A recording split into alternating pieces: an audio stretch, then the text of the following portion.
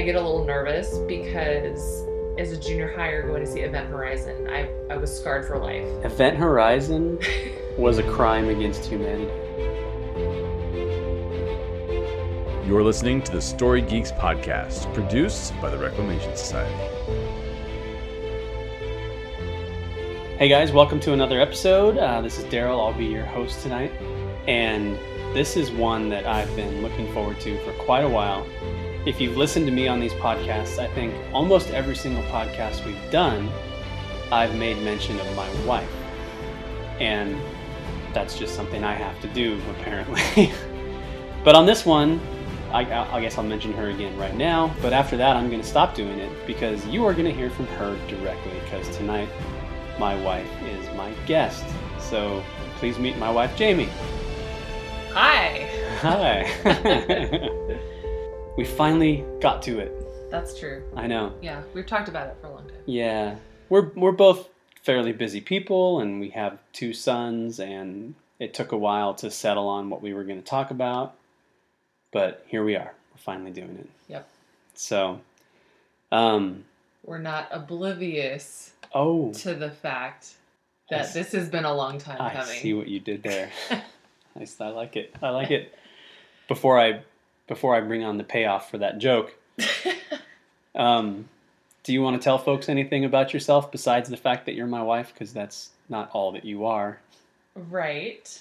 Well, I currently have a few different roles, different jobs. I'm on staff at our church, Ambassador Church, as the Director of Christian Education. And I'm also adjunct teaching at Biola University in Biblical and Theological Studies while getting my doctorate in Educational Studies. After getting 2 master's degrees. That's 3 things. Yeah. So I'm kind of nerdy and I enjoy thinking about things, talking about things that have to do with the Bible and how we interpret it. That have to do with how we learn, how we grow as followers of Christ. And I know that not everyone who listens to this podcast would, consider themselves a Christ follower. But I think, that's definitely the angle through which I'm going to look at movies and how I will evaluate things is primarily from a Christian worldview. Totally. So yeah, that's my background and where I'm coming from. And you are not the traditional geek, as we would say it here on the Story Geeks podcast. But, as you said, you're kind of nerdy. so you get it. But also, you and I, since we're married, this is good. We love to talk. We love to talk to each other. It's true. And I have had some of the best geek conversations with you. Partially because we're married and we like to talk. Partially because you love me and so you're willing to listen to me ramble on about the latest DC Comics crossover or characters you've never heard of. Mr. Miracle. See, she knows Mr. Miracle, people. That is impressive. Granted, there's a Mr. Miracle comic sitting 5 feet away from us, but still, she's learning. So, you're not the traditional geek, but you fit in perfectly here. Also because you love movies like I do. And you like sci-fi movies. Yes. Yes. And one of our favorite sci-fi movies, one of our favorite movies, period, is what we're talking about tonight, and that's Oblivion. Right. Starring Tom Cruise. And Morgan Freeman, but that dude's in everything, so we can just assume that it's true. Half of what we talk about will have Morgan Freeman in it. That's right. You're going to hear me say way more than I do in normal life. That's because you're thinking.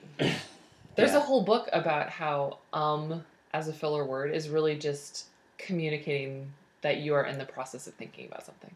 So I'm a genius? I didn't say that. Okay.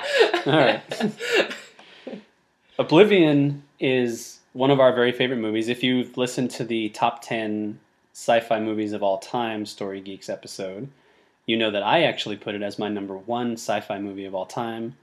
I think you had it at number 2, right? It was definitely in my top 2. I think you had it at 2 behind Arrival.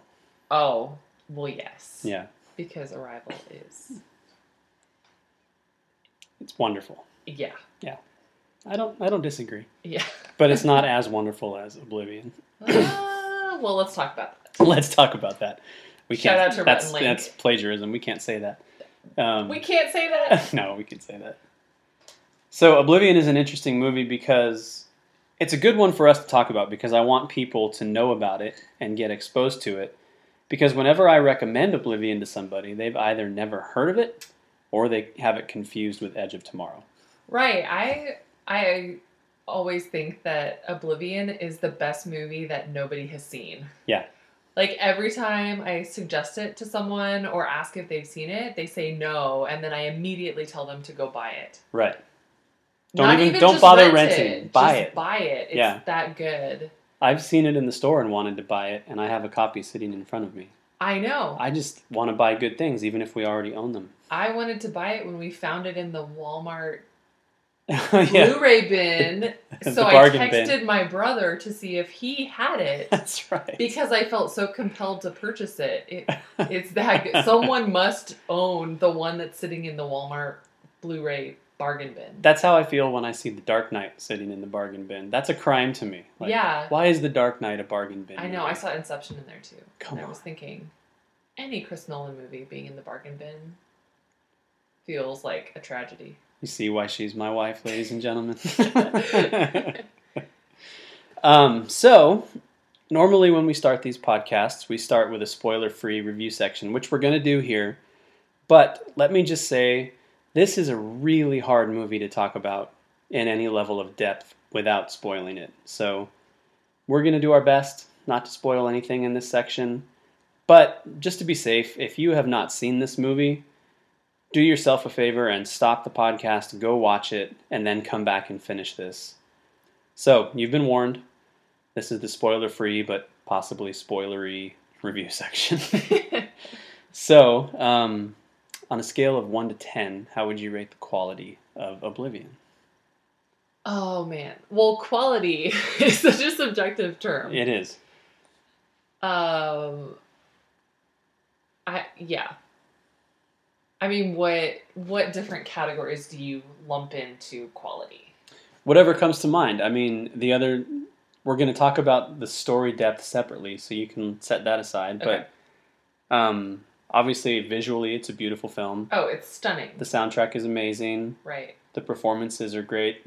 So, I don't know, from a technical perspective, from whatever, just your enjoyment.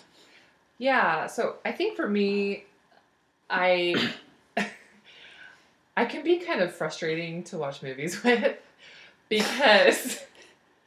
No, I'm thinking of when we're sitting in the movie theater and I am the person who wants to lean over and be like, I know what's going to happen next. But you never do that to me. Is it because you know I hate it? I know you hate it. Okay. But I always want to. I think I did it a few times kind of early on in our relationship. And you got kind of upset at me for doing that. And you were like, just let me watch the movie. And because... As a good boyfriend does. But, like, for me, part of the enjoyment in a movie comes from not being able to automatically guess what's going to happen next. Exactly, which is why I don't like people telling me their guesses, because I don't want to know. I know! Yeah. But I guess, let me put it like this. I like to try and guess, and I really like it when I don't know the answer. I really like it when I'm surprised or there's something that happens that was not obvious. And which happens a good 4 to 5 times in Oblivion. Right. So, like we said, visually it's just stunning. I mean, the cinematography is gorgeous. I think the different constructs in the movie, apart from the plot, I mean, the plot is really nice, and we'll talk about that later, but apart from that, even just the way that they have built that world Mm-hmm. is really creative. Yeah. And it plays well into the story. It doesn't distract from the story. Mm-hmm. So I would feel really comfortable giving it like a 9 in terms of quality. And I only hesitate because you never want to assign a 10 to anything because nothing is perfect, but gosh, it's really close. Like I can't remember anything like taking me out of it. It was so engrossing. Mm-hmm. And usually when there are things like anachronisms can be really distracting. Yeah. Like that one scene in Wonder Woman that I have a really that one scene in Wonder Woman. That one scene in Wonder Woman. When they're in the boat, relationshipy talk. Relationshipy talk. For me, seemed totally inappropriate and took me out of the movie. Yeah. Which is why I didn't rate it as highly as others did. But in this movie, there didn't seem to be anything that really took you out of it. It was, I think, near flawless in terms of world building in a way that's compelling. Anyway. Yeah. I'll stop talking. No, so you're going 9. I'm going to say 9, yeah. I'm perfectly fine assigning things 10. a grade of perfection. Because for me, these ratings are all just based on my opinions and what I enjoy. Right. And for me, I get perfect enjoyment out of this movie. So I'm totally fine giving it a 10. Yeah. Like you said, visually beautiful. It's very bright for a sci-fi movie. Lots of sci-fi movies are very dark. It is. But yeah, they shot this in Iceland. Much of it is on location. And during the day. So it's very bright. Most of it is during the day. Very little is at night. Tom Cruise wears white for the whole movie. Uh-huh. Soundtrack is amazing. M83 did the soundtrack. Yep. We bought it immediately. We listen to it all the time. It's really good. It's especially good to listen to while you're playing Settlers of Catan. Oh, We've yes. noticed. Yeah, that's true. It just makes it feel like full of gravitas when you're playing a board game and listening to that soundtrack. Yeah. It feels like you're doing the most epic thing in the world. It does. Yeah. And for me, you know that I love Tom Cruise movies. I love the Tom Cruise movies where Tom Cruise is in his element. So the action movies, the sci-fi movies. Yeah. I don't so much like it when he tries to grow as an artist. But when he does what he does best, Mission Impossible films, stuff like that, I love it. Oh, yeah, definitely. But Tom Cruise is always Tom Cruise. This is one of the few movies where I watch the movie and I see Jack Harper, Tech 49, and not Tom Cruise. Yeah. So I agree. That's impressive. It's very hard for Tom Cruise to not be Tom Cruise. Yeah. I agree. He is Jack Harper.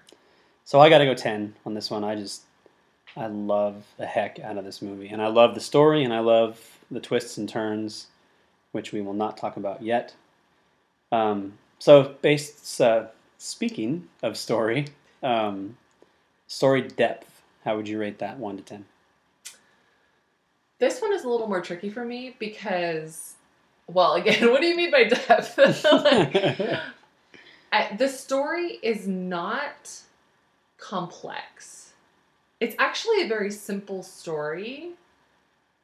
It has twists, and it has... The plot is complex, but the story's not complex, story which is a weird thing to say, but it'll make sense. Oddly simple, and that's actually kind of one of the best parts about it. I think it's an argument for the fact that you can have a really compelling story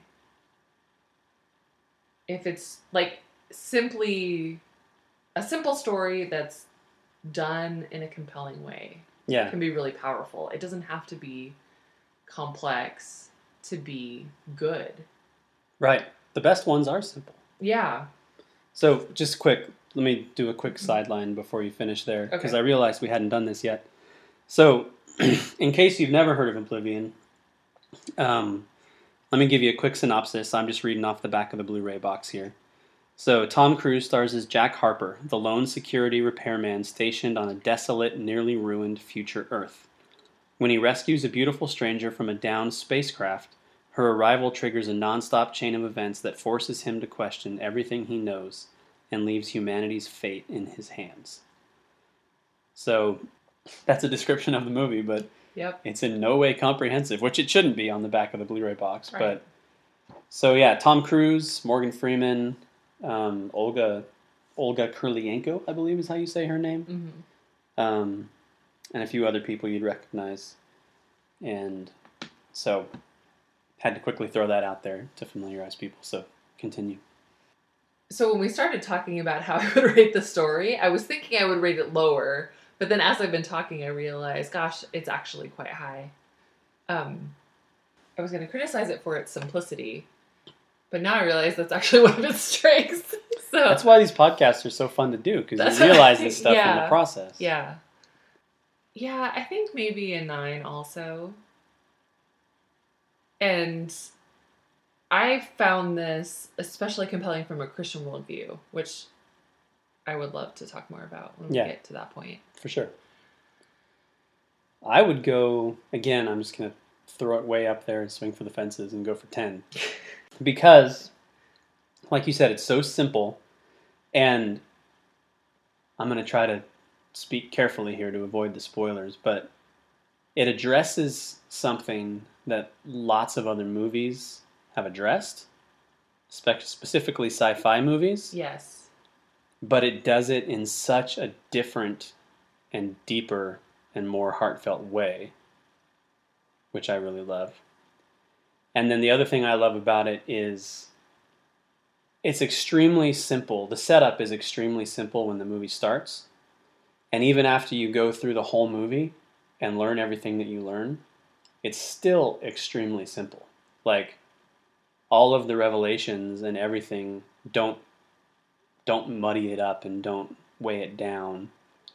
It's just as simple. It's just so good all the way through. So It's really elegant. Yeah.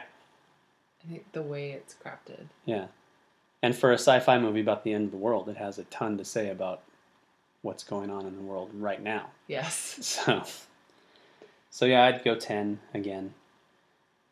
I almost feel like we don't even have to talk about the last portion because it's likelihood to refer, and I feel like we already said that we want everybody to watch this all movie the time. So 10? I would agree. 10. All right.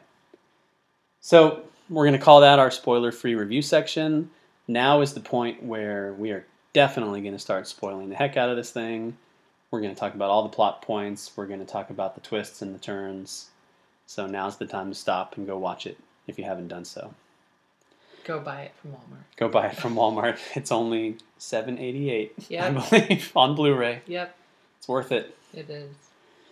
So let me start by doing a little bit of story spoilering. So as the Blu-ray... did I say spoilering? You did. Story spoiling. Spoiling. I was going to edit you, but then Spoilering is a movie term, okay? That's a technical term, I guess. Sure. So like the Blu-ray says, as it starts off, it's a, post-apocalyptic future. The world has been all but destroyed. I think it says 2077. 2077 On one of the... on IMDb. Yeah, in Okay. the year 2077. Okay. Which is... It's not unheard of that we could live to that point. Yeah. We'd be old, but... Totally.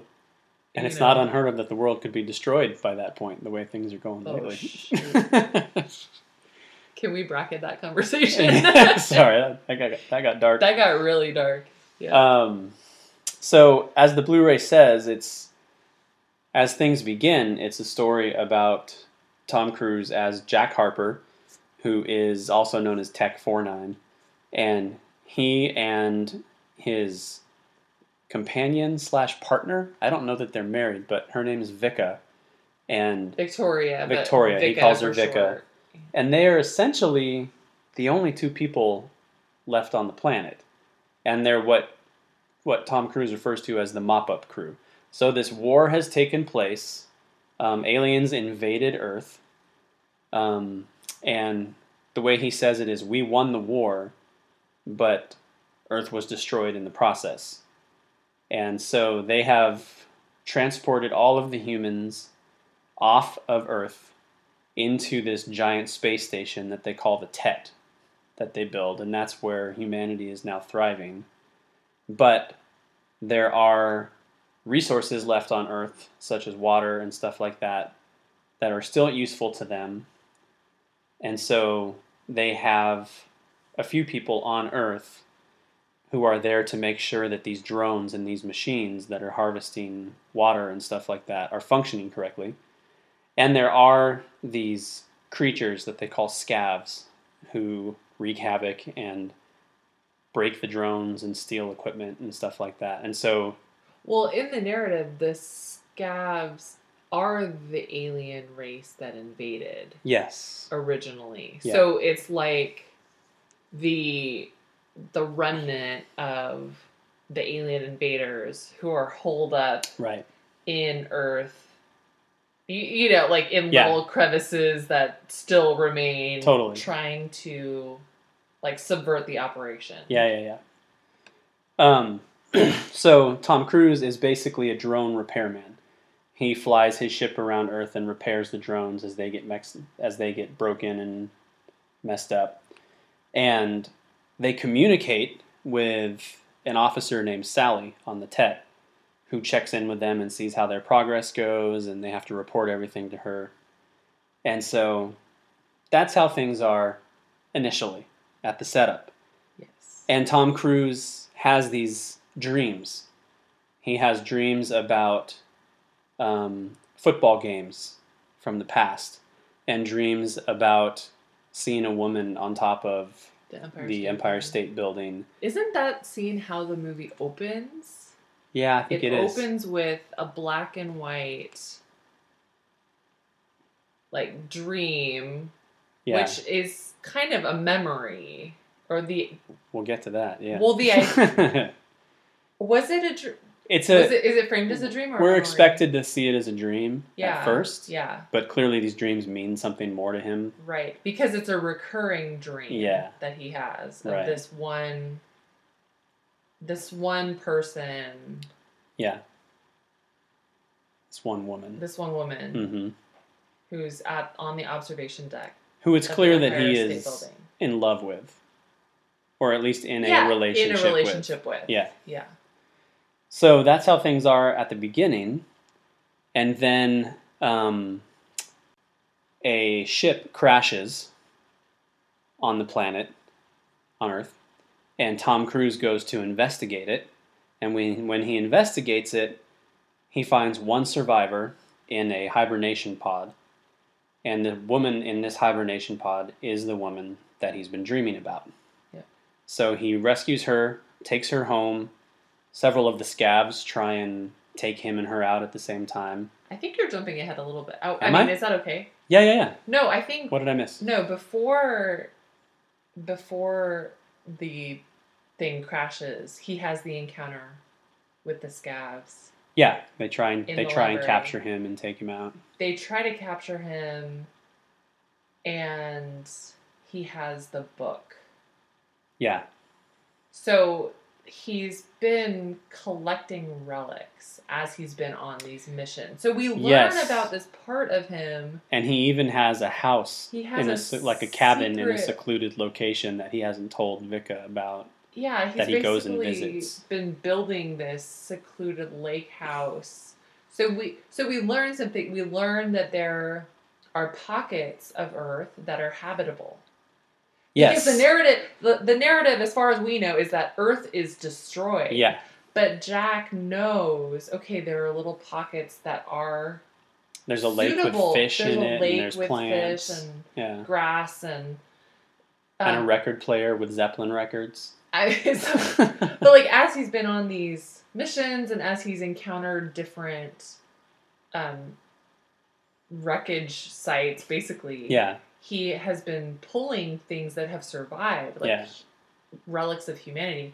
And so... And he's developed this affinity for life before him. Right. Essentially. And you get the sense that, like...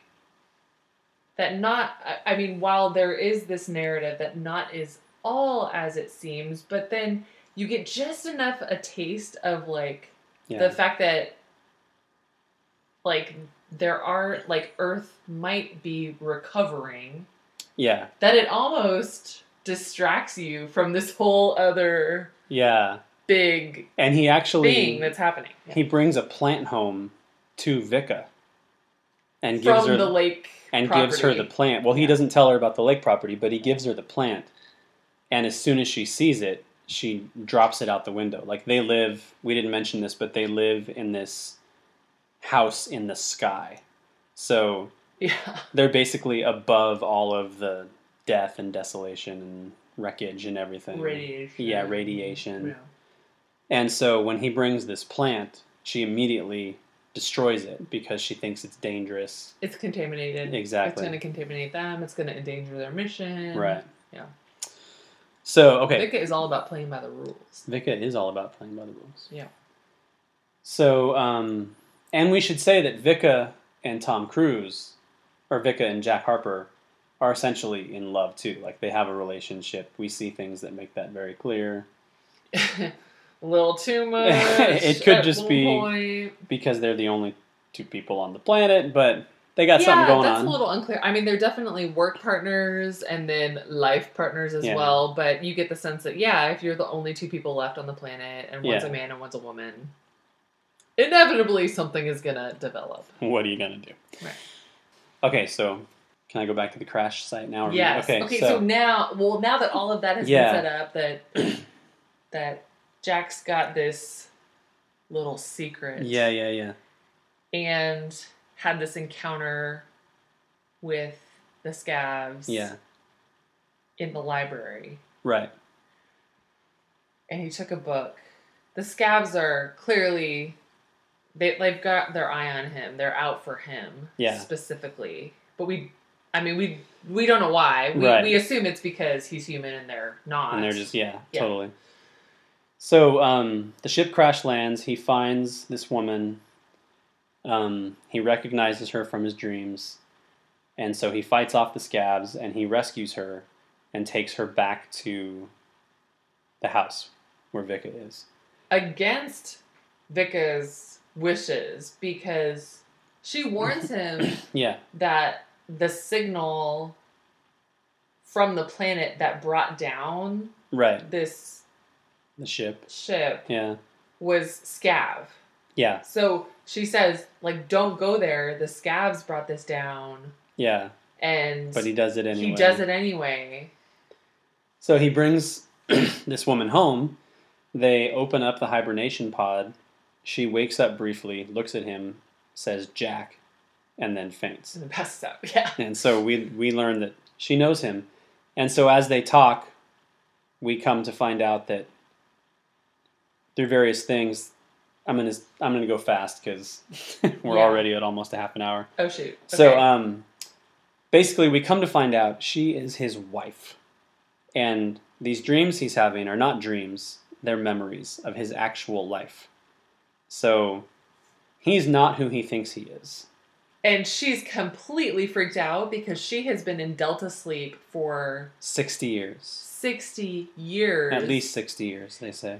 She's been in Delta sleep for 60 years. So why is Jack still alive? And yes. Yeah. And she is like, how is it that not only are you alive, but you have not aged? Yeah. It's been 60 years. This is impossible. Right. And so she's trying to figure out what the heck is going on. Yeah. He's trying to figure out what the heck is going on. Vika is like, who the heck is this woman? Right. Who's and they're trying to hide everything from Sally, from the Tet. And Sally is trying to... Well, we'll get there. Yeah. So this is really long. So as they go... Are we supposed to give a full synopsis? No, we've never done this, but there's so much to it that we kind of have to do this to some degree. Okay. So, so as the movie goes on, we learned something. There's a point where the drones go crazy. Oh man, I'm skipping ahead. They gosh, there's so much. Get it together, man. There's so much. There's a point where Tom Cruise is taking Julia is his wife's name, by the way. Her name is Julia. Olga Kurylenko's character. And he's taking her and basically trying to escape. I can't remember if this is after the drones killed Vika, because it was trying to kill him and it just started killing anybody. Because it was clear at this point that he was going against the wishes of the Tet and stuff like that. Yeah. So he goes trying to... okay, I'm going to say something else first. So before we get to that, somehow we learn that the Tet is not a space station full of humans that have been rescued from Earth. The Tet is the aliens who attacked Earth. Sally is not a real person. Sally is a representation of something from Earth that these aliens saw. Well, it was the mission control officer who was interacting with Jack and Vika. Yeah. As they were piloting a human spaceship to go investigate the Tet 60 years earlier. Okay, don't go too much farther there yet. Okay. The Scavs are not aliens. The Tet is the alien. The Scavs are the last few remaining human survivors, dressed up in these armors and outfits and stuff like that to hide themselves. And their leader... To throw off the drones. To throw off the drones, right. Yeah. And their leader is a man named Breach, who was played by Morgan Freeman. So that's where he comes into this. And so there's a point at which Jack is trying to take Julia and escape and get away from everything. And as Jack and Vika are doing their jobs, there's these zones to the Earth. And they're not supposed to go outside of their zone because that's where the radiation is. And if they go outside their zone, they'll become poisoned by radiation and they will die. But at this point, Jack is trying to escape with Julia. He doesn't believe anything that he thought was true before, and he flies right through one of those zones. And of course, nothing happens to him. But through something, the ship crashes. And as the ship crashes, he kind of makes sure that Julia is okay, and then he hears some noises in the distance. And so he goes to investigate it, and as he comes up over a dune, he sees another ship exactly like his, and somebody repairing a drone. And so as he gets closer to see who this person is, we see that that person is him. That person is also Tom Cruise. And his ship is labeled 5-2. So whereas our Jack Harper is Tech 4-9, this is Tech 5-2. And so they get into a fight. He knocks the guy out. He has no idea what the heck's going on at this point. In the process, Julia accidentally gets shot. And so he has to go and get help for her. So he ends up taking her to Morgan Freeman and everybody else, who at this point he had been captured by, and so he learns that they're human and learns that they're not trying to disrupt things. They are trying to save themselves and trying to take out the enemy so the human race can survive. Right. So he comes to realize that he needs to help these people, and he's in a unique position to do so. And he takes Julia there to kind of help her get healed. And so that's where we kind of find out what he really is. And this is what I was talking about before that lots of other movies have touched on. But he is a clone. Yep. There have been literally thousands of him. And Vika. Yes, both of them they are both clones. Yep. And the mission that you mentioned earlier was a mission that the humans originally went on to investigate the Tet when it first came into orbit. Right.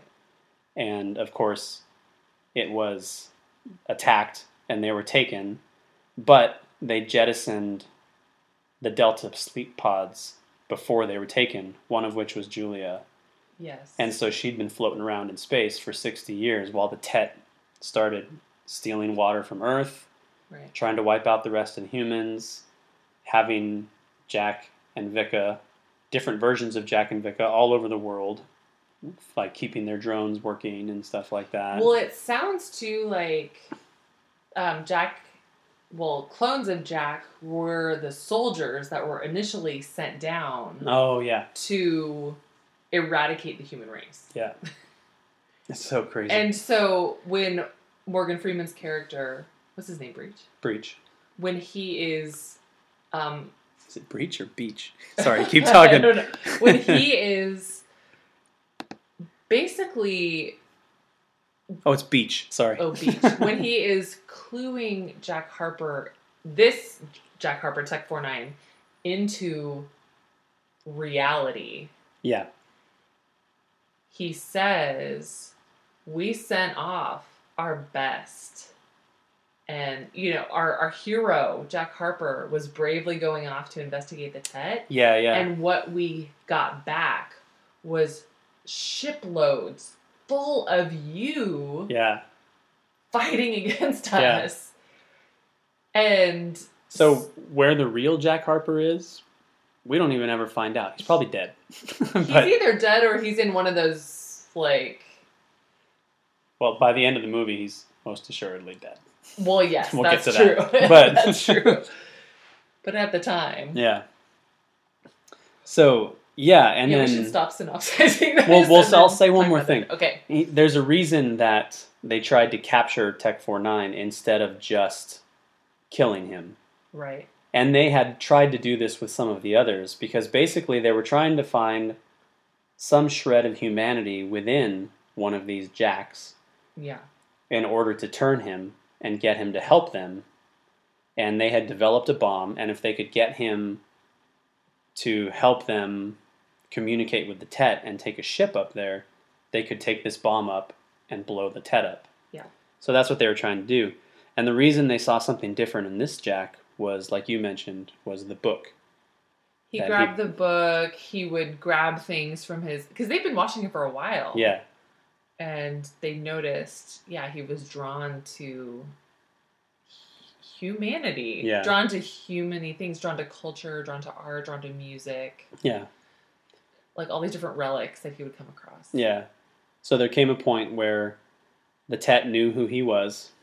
And, they knew that he had figured out who they were and knew that he knows what's going on. So they suddenly just send drones out to take him out. Yeah.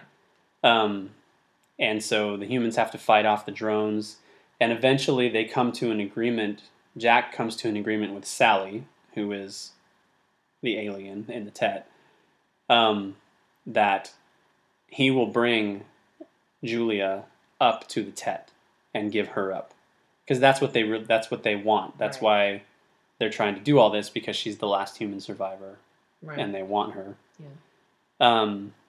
And so he agrees to do that. So they put her back in a sleep pod and load the sleep pod up onto his ship, and he flies up into the Tet and lands the ship. And then when he opens the pod, it's not Julia. It's Morgan Freeman, and the bomb is loaded onto his ship. And Sally's like, Jack, that's not the survivor we talked about. And he's like, no, it's not, Sally. And then he blows up the Tet. So, and you think, hey, movie over, that's great. But Julia is still on Earth, and the man that she knows to be her husband is dead. Yep. And he had left her in the secluded cabin. And we also come to find out, they flash ahead 3 years or something like that. And she had become pregnant while they were together, and she now has a daughter. So she and her daughter are outside the house. Her daughter's playing and stuff like that. And there's a monologue going on about who Jack was and everything. And then the daughter hears some rustling across the lake, and she looks across the lake, and some of the survivors who we thought were the scabs in the past are standing across the lake, no longer in their disguises and armor and stuff like that, just wearing regular clothes. And they start to separate, and as they separate, Tom Cruise emerges from amongst the crowd. Tech But 5-2. it's Tech 5-2. It's the one that our Jack Harper beat up and left unconscious outside the ship. Yeah. So the little girl asks, Mommy, who's that? And she says, that's your father. And so we're led to believe that the two of them go on to have a relationship together. Because, and we'll talk about all of this as we get into it. Because the voiceover, the bookends of the movie which you think are from the perspective of Tech 49, It's from Tech 5 are too. actually from the perspective of Tech 5 too. And they have all the same it's memories. Brilliant, yeah. So he has the same memories of Julia. Yeah. So we'll get into all that stuff. Yeah. So there's a nice 40-minute synopsis of the movie for you. You might need to edit some of that down. No, it's fine. Hey guys, pardon my brief interruption here, but do you need a new pair of headphones? If you do, I want to tell you about our sponsor, Urban Vinyl. They make premium wood headphones that look amazing. But here's the thing, they're made by audiophiles for audiophiles, so they sound as good as they look. In fact, reviewers have called their headphones the best headphones on the market, better even than Bose and Beats. And you know what? I agree. They're what I use when I record this podcast. Please consider purchasing a pair using the link in the show notes. If you click the link to their website and use the promo code J, my name, my first name, J-A-Y, super simple, you save 15% and Urban Vinyl will make a donation to the Reclamation Society. So if you need headphones or you're looking to upgrade the pair that you currently have, definitely take a look at what Urban Vinyl has to offer. Click the link in the show notes to visit their website and use my name, J-A-Y, to get the 15% discount. Thanks for letting me interrupt. Now, let's get back to the show. So there's a lot of themes in here. Obviously, there's themes about humanity, about cloning, themes about what is a soul, what is love. Yeah. But cloning seems like a good place to start. So, because why not, right? It's the most obvious theme of the movie. So, yes. At the base, when Julia comes out of the sleep pod, she falls in love with one clone. But then by the end of the movie, ends up with a different clone. So, That's tell creepy. me what you think about that. Is it the same guy? That's creepy. What makes him Jack Harper? Is it his memories? Is it his body? Do you think there's a soul in there? Okay, well, let me start with this. J.P. Moreland says, I just read some of his book, Loving God with All Your Mind, recently. He's a philosopher. He teaches at Biola. Mm-hmm. He puts it like this. I am a soul. I have a body.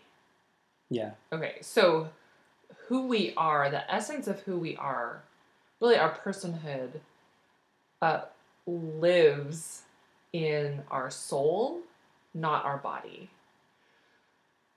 So what the movie is suggesting is that when a body is cloned, the soul is as well. Which, I mean, basically, because if the memory is, if these memories of Jack Harper are present in each of the clones, and if the capacity, and the suggestion is that they are, and if the capacity to love another human being is tied to the soul. Yeah, I mean, well, the soul is kind of all that we are. I'm not a philosopher, by the way, so those of you who are, you can comment on how I'm getting this right or wrong. Yeah, but we'll have Sam Wilbaum listen to it and throw out his comments. Yeah. I just think it's really intriguing. I like that we talk about how this movie is really simple. The story is very simple, but at the same time, it tackles really deep subjects. Yeah. In cloning, is it just a body or is it also a soul? Can you clone a soul? Well, and to get real geeky with it, most other movies and shows and stuff that touch on cloning, it's us doing the cloning. It's humans doing the cloning. So It's this idea of taking a piece of tissue or some scrap of DNA or something, and creating a whole nother being from that. Right. But we don't understand what makes up a soul and where that comes from, so we can't replicate that. Right. But these are some crazy, mysterious aliens who we never even get a look at. We don't know what they look like. They're very mysterious. So how do we know that they can't clone a soul? Because it seems like they are disembodied. Yeah. Like there's because all you ever see is technology. You never see Right, like you never lizardy-looking see- creatures or anything. Yeah, you like don't that. see anything, and I think that's part of why I like this movie. We were talking earlier about how Daryl, you had seen it first, and you said, "Oh, you'll really like this movie," and Yeah. I was hesitant because while I enjoy science fiction, anytime there are aliens involved, I get a little nervous because as a junior higher going to see Event Horizon, I was scarred for life. Event Horizon was a crime against humanity. Has That movie's anyone so else- messed up. I know, but yeah, Oh, Um, I think we've talked about that before on we the have podcast. talked about it. Well, you and I have talked about it. We but I think, we have. Oh yes. Yeah, but I think we've talked about it on the podcast before. So basically, anytime there is anything to do with space or aliens that's outside of the Star Wars or Star Trek universes, I get really nervous because... To be fair, though, Event Yeah. Horizon wasn't about aliens. No, I know. It was about hell. No, I know. That ship went to hell. I know, I know. Spoiler. Which, in that world, hell is a place that you can get to through a wormhole. But, Yeah, so, which is a whole nother level of frightening. yeah, which but- we won't go into. Yeah. But anyway, seeing something like that as a junior hire will just scar a person and make you really hesitant. And I think I was in high school when I saw it, and I slept with all the lights on that night. even, I mean, things that have those eerie noises, those haunting noises. Like, I remember there was one... Sunshine. Sunshine Yeah. has that, like, haunting, like, space pinging noise. Mm-hmm. Contact even has that, like, that alien, like, techie, like, Yeah. pulse to it that But- I can still hear when I just think about it. you Rogue know? One had something like that in its trailer. Oh, and it... And that's one of the best trailers we've ever seen for any movie ever. Like, Yeah. that was so good. But I think that one had kind of a, like, I don't know, a more hopeful tone to it. as Well, you could opposed tell to- it was like an alarm. It was Yeah, yes, it sounded more like a siren or an alarm. like- But sorry, I'm taking us way off track. no. So anyway, if you hadn't gone to see it first and hadn't said, okay, I think you would like this. Yeah, there are aliens in it, but it's not scary. Right. Then I wouldn't have seen it. Yeah. And I don't even know how I got started on this rabbit trail, but oh no. Yeah, no, So we were talking about how aliens you seen the being- aliens. The and aliens stuff. were disembodied. Yeah. Like so we know that they have consciousness, they have intellect, but we never see a body. And so Right. that's part of what I personally liked about it because it wasn't scary. It didn't default to scary. Yeah. It stayed in the like suspenseful, but really just kind of camping on some of those bigger questions. And actually, as I think about it now, I can't believe this has never occurred to me before. Yeah.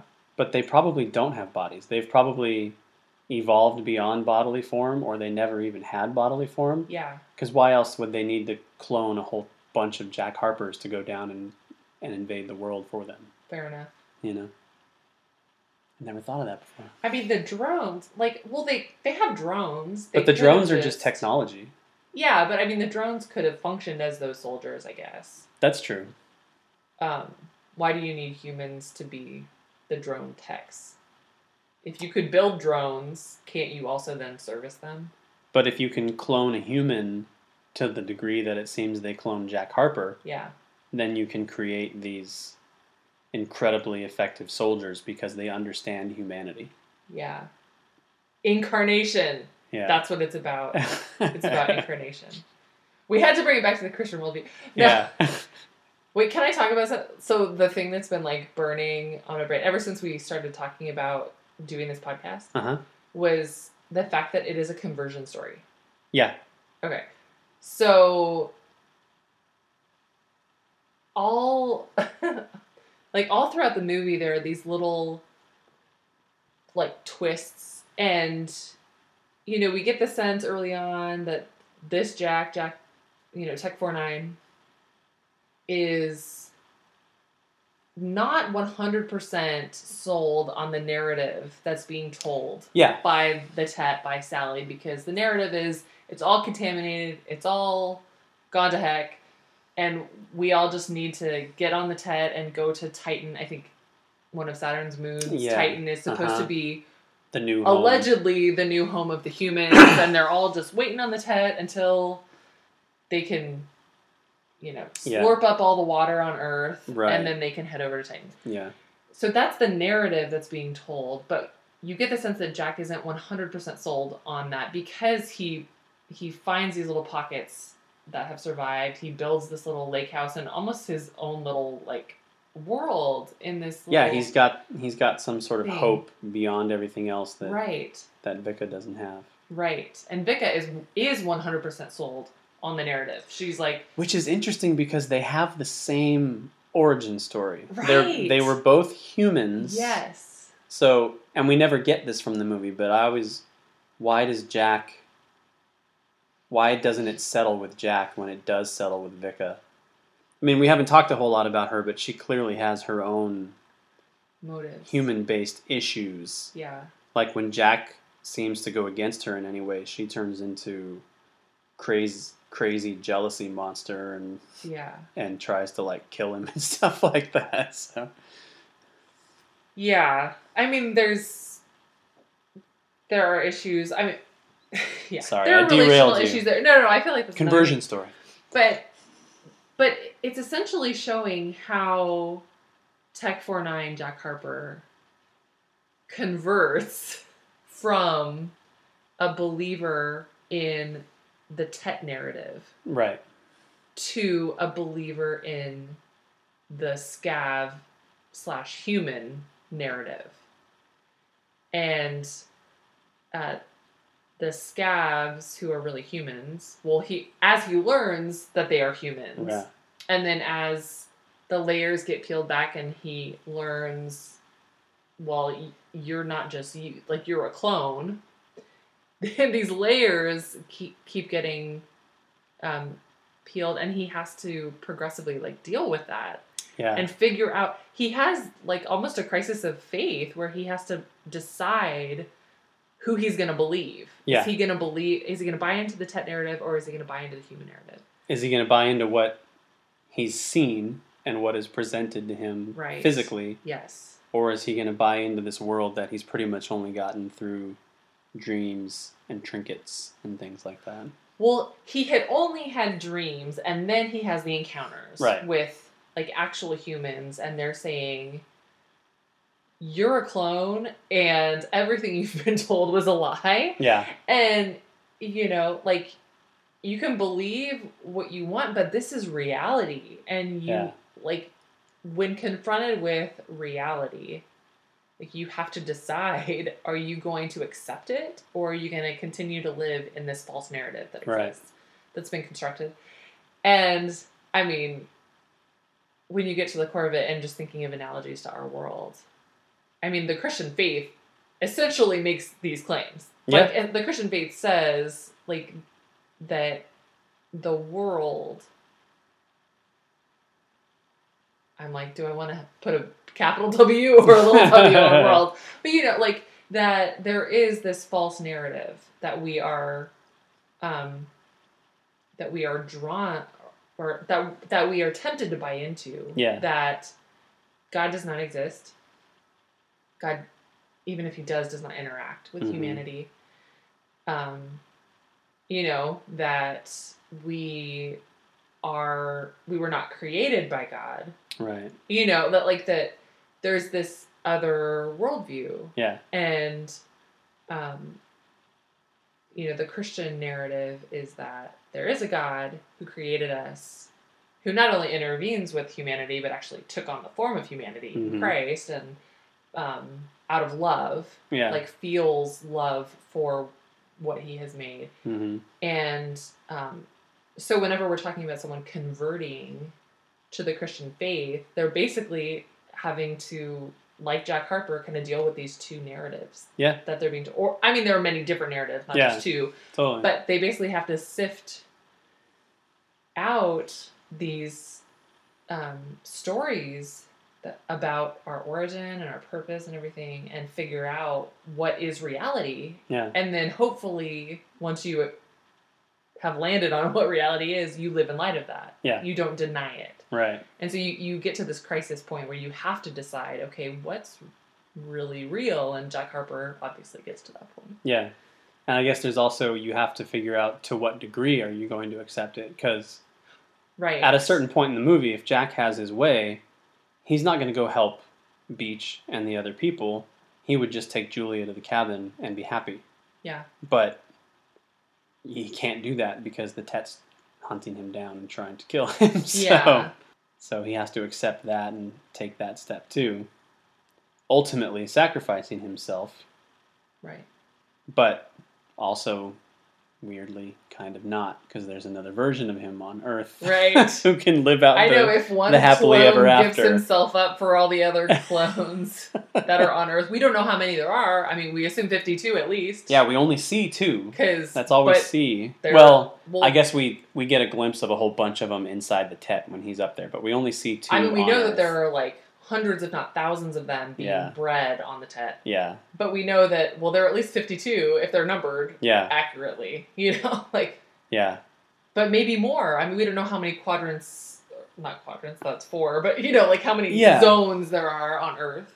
It's funny, though, as I think about it, maybe the reason that Jack has this hope and stuff like that is because that's who he was as a person, as a human. Because now that I think about it, I talked about how Vika is really jealous and really suspicious and paranoid and doesn't want her world to be torn apart in any way. Yeah. When you see them on the ship flashback, before the Tet takes them. Yeah, when they're listening back to the recorder, the flight recorder. Julia, who we know is Jack's wife, is already in Delta Sleep. And Jack and Vika are the only ones who are conscious on the ship. And there's a moment where she sort of like brushes his shoulder. And it's clear that she has feelings for him. Yeah. He doesn't give it any credence in any way, but you can tell that there's something there. Yeah. Like, so, I mean... So there's a dysfunction that we see Vika had as a human already that then we see plays into who she is as a clone, too. So right, you would see that she felt bonded to someone else's husband. Right. In a way that seems inappropriate, even just in that, like, 5-second little... And in a way that she knows can't or shouldn't last. Right. And so it makes sense that when you get to the point where she's living out this life... She's content. Well, she's content, but she's scared to death of it falling apart. Right. And she's very jealous because even clone Vika has some sense that this is very tenuous and fragile and isn't the way things are supposed to be. Right. So that was really deep, honey. Thanks. So in the whole cloning thing, we've talked a lot about it from different angles, but what do you think? Do you think Tech 5.2 is just as much Jack Harper as Tech 4.9 was? In the context of the movie, yes. Okay. I think I agree. Because the concluding remarks, the concluding voiceover is clearly done. Well, I don't know. Is it clear? It's a little ambiguous, but I think deliberately. So, but it makes you get the sense that Tech 4.9 is just as much Jack Harper as Tech 5.2. Yeah. Because he says, I know him because I am him. Yeah. Like... Yeah, that's like one of the last words of the movie. Yeah. I mean, clearly they want you to wrestle with it. They don't answer it clearly. Yeah. But you're like... Yeah, is it 5.2? Is it 4.9 who was, like, giving the voiceover bookends of the movie? Because if it's 4.9 who was the voice at the beginning, you're like, well, he was having these dreams. I think you have them switched. 2. 4.9 is the one... Oh, shoot, yes, yeah, sorry.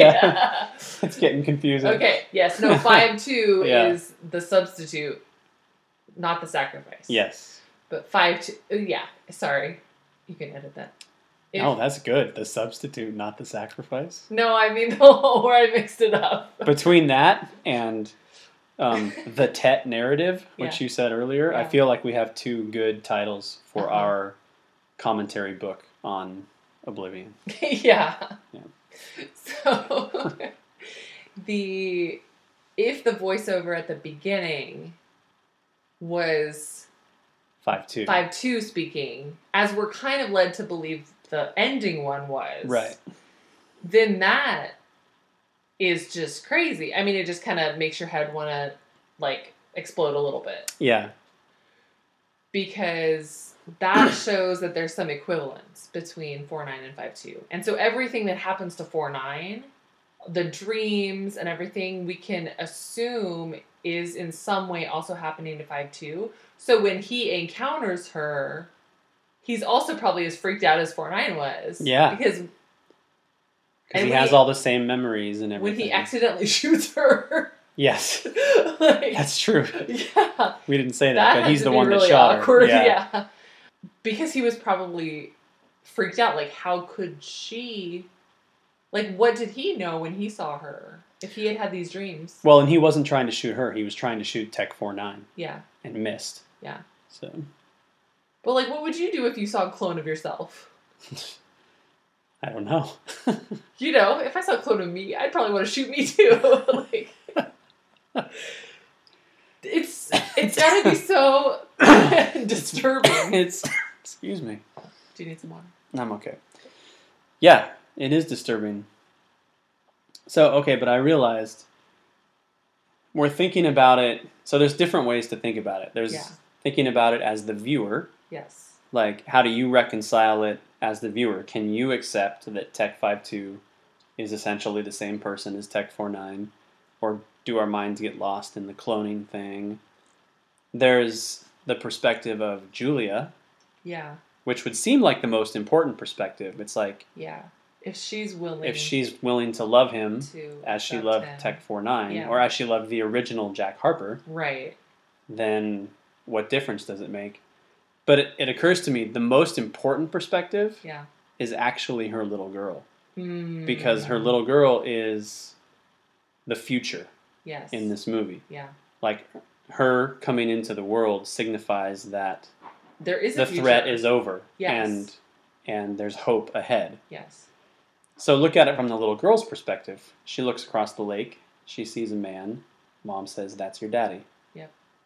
That's all she needs. Yeah. Her family's complete. She has a father. Yep. She doesn't care.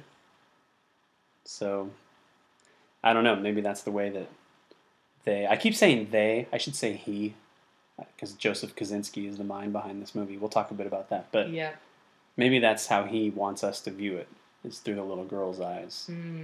Because that's when you really get the happily ever after. You know what I mean? The weirdly happily ever after. Yeah.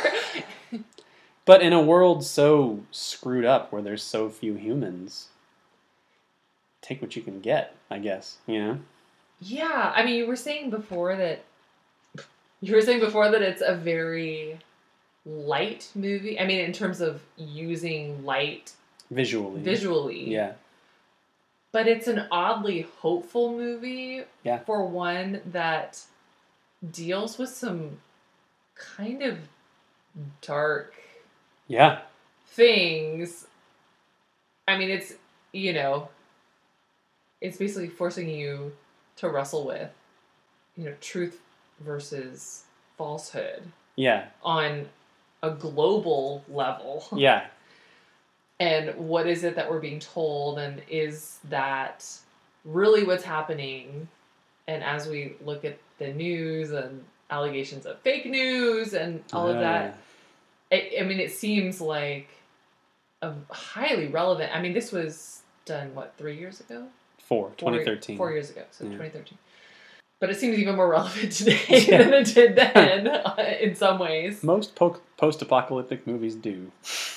And, they just get increasingly relevant as the world progresses. Oh, boy. We'll talk about dark. Okay. But yeah, it seems, like, weirdly hopeful, and, I mean, maybe that's the nature of movies that have, like, sacrifice at the core of the resolution. That, like, the sacrifice was worth something. It was sacrificing for something, for a future, for a hope for humanity. And so it ends on a really hopeful note. I think showing that the sacrifice was worth it. Yeah. They didn't just die in the cave after that. Yeah. There's a real future. And from a storytelling perspective, like, what a privilege as the storyteller to get to write a story where you don't have to make a choice about what happens to your lead character. Yeah. Do I kill him off? Does he survive? Oh, look, I can do both. Like, and it doesn't suck, Yeah. It's not stupid. No, it's not stupid. It's actually very deep and complex. It's pretty rare. Yeah. So I love that it ends on a hopeful note. All my favorite movies do. Yes. You do like the hope. Even The Dark Knight, which arguably ends in a very dark place, but for a very hopeful purpose. Right. Which The Dark Knight Rises sort of undercuts it when it comes back. But, we know that's my favorite movie of all time. Yes. So, I love that. And I think that's something sci-fi movies like to leave you in a hopeless place. Not to be jerks about it and not to make you feel hopeless, but it's one of those genres where they can get away with the bad guy winning or some crazy left turn at the end of the film that renders everything pointless. I mean, there's those kinds of movies, and they're often very frustrating and unsatisfying, or you somehow appreciate that type of storytelling and it's really good. But this one doesn't do that to you. This one is very hopeful. Yeah. Which I really like. So I want to talk a little bit about Joseph Kosinski. I want people to know about Joseph Kosinski because you have a huge man crush on him. I do. So my favorite director is Christopher Nolan, followed probably by J.J. Abrams. But after that, I think would be Joseph Kosinski. Even though he's only released 2 films. So Oblivion was his second film. His first was Tron Legacy, which is not as good a movie, but it's also a beautiful movie with another great soundtrack and a very cool movie. But it's not his story. Oblivion is his story. He was developing it as a graphic novel, and he was showing it to various people in the film industry because he was hoping to make a movie at some point. Somehow Tom Cruise got wind of it and loved it so much that he wanted to jump on it right away, and the graphic novel never even got finished. It just got turned into a movie instead. And now Kosinski's third movie is finally coming out. It's called Only the Brave. It's about the real-life story of firefighters in Arizona with Josh Brolin and Taylor Kitsch and I can't remember his name, the guy from Whiplash, Miles Teller. Oh, Whiplash is a great movie. Okay, I'm not here to talk I know. But no, we're talking about Joseph Kosinski. Yeah. So anyway, we don't normally do this, but I just want people to know who Joseph Kosinski is because I think he's fantastic and the world is just now finding out about it. So, I agree. Yeah. And it sounds like his fourth film is going to be the sequel to Top Gun, which will be really cool too. So I can't wait. I know. Anyhow, sorry. Sidebar there. Just had to be sure we talked about him. Is that Danger Zone? That is Danger Zone. Okay. Sorry. Surprised you didn't know. I just had to clarify. I think I had it. Is there anything else we want to hit on about Oblivion? We've talked about cloning. We've talked about what is a soul. Conversion. Hope. Sacrifice. There are a lot of really great things about this movie. Yes. Yeah, and I know Tom Cruise gets a lot of flack because people think he's crazy and stuff like that, but man, give this movie a chance, people. It's so good. It is. It's so good. If you really want to have an awesome night, double feature Oblivion and Edge of Tomorrow. Yes. You will not regret it. Because Edge of Tomorrow is the shallower, slightly more fun, yes, more Tom lighthearted Cruise sci-fi movie. It's the dessert to Oblivion's dinner. To the filet mignon that is Oblivion. That's right. Yeah. No, Edge of Tomorrow's great. I love that movie. That's another alien-y movie It is. And they are embodied aliens, and yet it didn't frighten me. Yeah. Which is rare, like I said. And it's also a high concept sci-fi movie. You know, it's basically sci-fi Groundhog Day. Yeah, it's a time loop. And it's based on a graphic novel, which All You actually Need Is did Kill. get finished. All Yeah. You Need Is Kill, yeah. So the most tragic thing about Edge of Tomorrow is that they could not figure out what to call it. Yeah, that the marketing was so ambiguous. It was Yeah. like, is it called Live, Die, Repeat? Is it Well, called yeah. All You Need Is Kill? It was originally going to be called All You Need Is Kill, and then they thought people wouldn't accept that title, so they I changed it agree. to yeah. And then they changed it to Edge of Tomorrow, and that's how it came out. But The tagline was Live, Die, Repeat, right? yeah, but it had this weird thing where people, they didn't give it a chance, but in later life, everybody recognizes that it's a really good movie. So when it finally comes out on Blu-ray, it says Live, Die, Repeat in huge letters. And then on the bottom, in tiny little letters, it says Edge of Tomorrow. And it's like, what is it called? Yep, But it's so good. But not as good as Oblivion. agreed. Yeah. So, I mean, Morgan Freeman's character, Beach, is also a crazy, fascinating character that you just don't get a whole lot of time with. He's sort of the flip side of Jack Harper in that he's the same way in a lot of ways. He's in this bleak existence, Right. but he has this... But he knows weird- it. Yeah, but he has this same weird, irrational hope. Because it seems like all of the other survivors that are around him, they follow him because they give him something to believe in, or he gives them something to believe in, Right. but they don't share his hope for the way things could be. Yeah, they're very skeptical, it seems. Yeah. So maybe that's why he and Tom Cruise ultimately are able to find common ground, because they're sort of the same kind of person. Yeah. Go see it, people. Yeah. Go see it. We'll stop talking about it now, and you can just go see it. Go see it implies that it's in the theater. Go buy it. And then put it in your DVD player. And watch it. And watch it. Yes. And then give it to a friend so that they can watch it. Yeah. We'll start a quiet Oblivion revolution. Yes. Called the Oblivolution. The Oblivolution. I like it.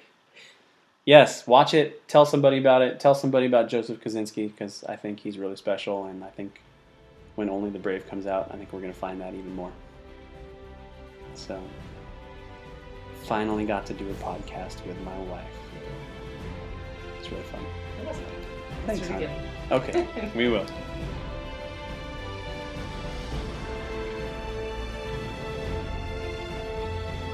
That is it for today's podcast. If you haven't already, don't forget to subscribe. And if you have an extra minute, write us a review or share this episode with one of your geek friends. All right, fellow geeks. As always, question everything in your favorite stories and always seek the truth. We'll catch you on the next podcast.